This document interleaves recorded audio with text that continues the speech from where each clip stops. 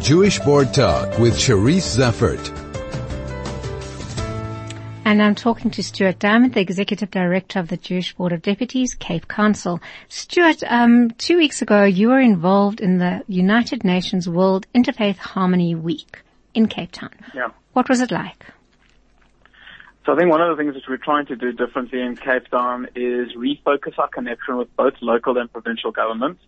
I think it's important to position ourselves through our No Place for Hate campaign to be seen as an organization that doesn't just fight anti-Semitism, but uses every opportunity possible to fight all the phobias, whether it's Islamophobia, homophobia, xenophobia. We as a community believe that we need to be seen to be fighting those civil rights of all people.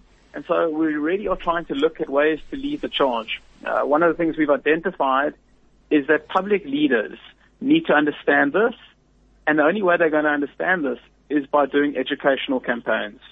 So we reached out late last year to the new mayor in the city of Cape Town, Dan Plato, and we said to him, would you be able to give us some of your space in the Civic Center to show a mosaic to demonstrate what the Holocaust was about and what hate was about? Because it's powerful to demonstrate it via art and via people speaking. So the mayor jumped to the opportunity to take this chance and gave us the Civic Center main hall as well as the space outside the main assembly to put this mosaic display on for a week. Also, we put the story of the Hertzler students who made the mosaic, followed up by the story of Kristallnacht. An important context to the artwork. We were blessed that we managed a Holocaust survivor and refugee who fled to South Africa, tell a story about her village of Bochum in Germany, the synagogue that she lived and grew up in, which was built in 1594, and really about her personal story of the Holocaust, of oppression, of hate. And we were pleased that we had quite a high number of counselors in the room who listened to the story, and it really resonated with them, because what we're trying to achieve is that they understand what this is, identify with this, so that when they go out to their various communities, they can speak and spread the message, but also where they see it, they can stop and say, enough is enough. We are a city that says no to hate. Cape Town is no place for hate. And Stuart, this was in response actually to the United Nations commemoration of the Holocaust, 27th of January. That was an initiative for that. Okay, so the one I've just spoke to was our Holocaust event. Sorry, Sharice, I didn't hear you. The other one we had this past week on Monday the 4th was our World Interfaith Harmony Week. We also want to be seen to be positioning ourselves as a powerful driver in the space of bringing interfaith groups or intergroups or intercommunity groups together, creating the platform for discussion. So King Abdullah II of Jordan promoted a World Interfaith Harmony Week at the 65th International United Nations General Assembly. And the essence of that was to say it's a special week for all the world's people of all places of worship to express their teachings, to express their faith, and to talk about tolerance and respect, but most about peace and how all religions have a space under the sun.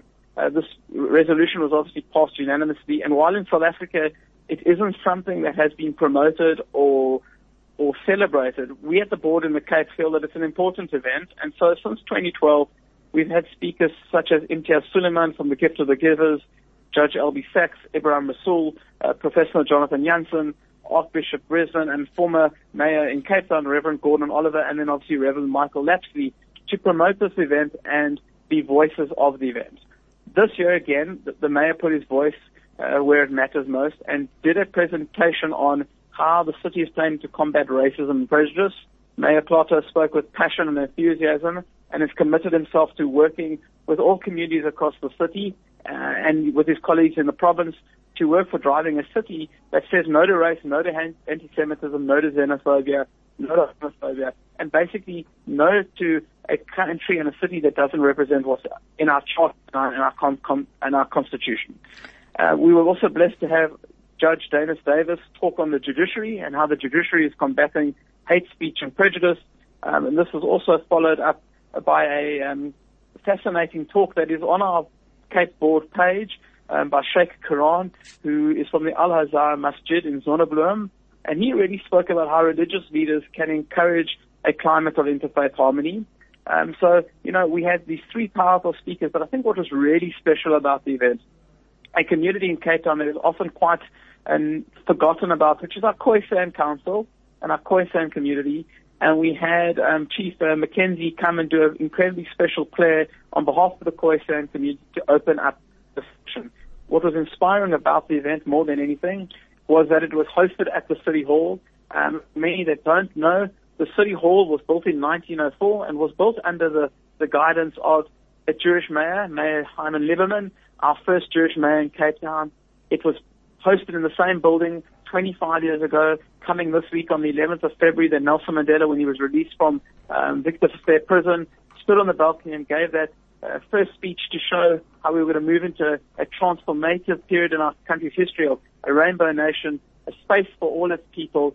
And I suppose the venue just really tied into the speeches and the whole feeling, and everybody just walked away believing that there is a space for everybody to be part of it. And being at SONA and listening to the President speak this week has only reiterated, and I think it's perfect timing that SONA really was in this interfaith week where we speak of harmony, where we speak of coming together.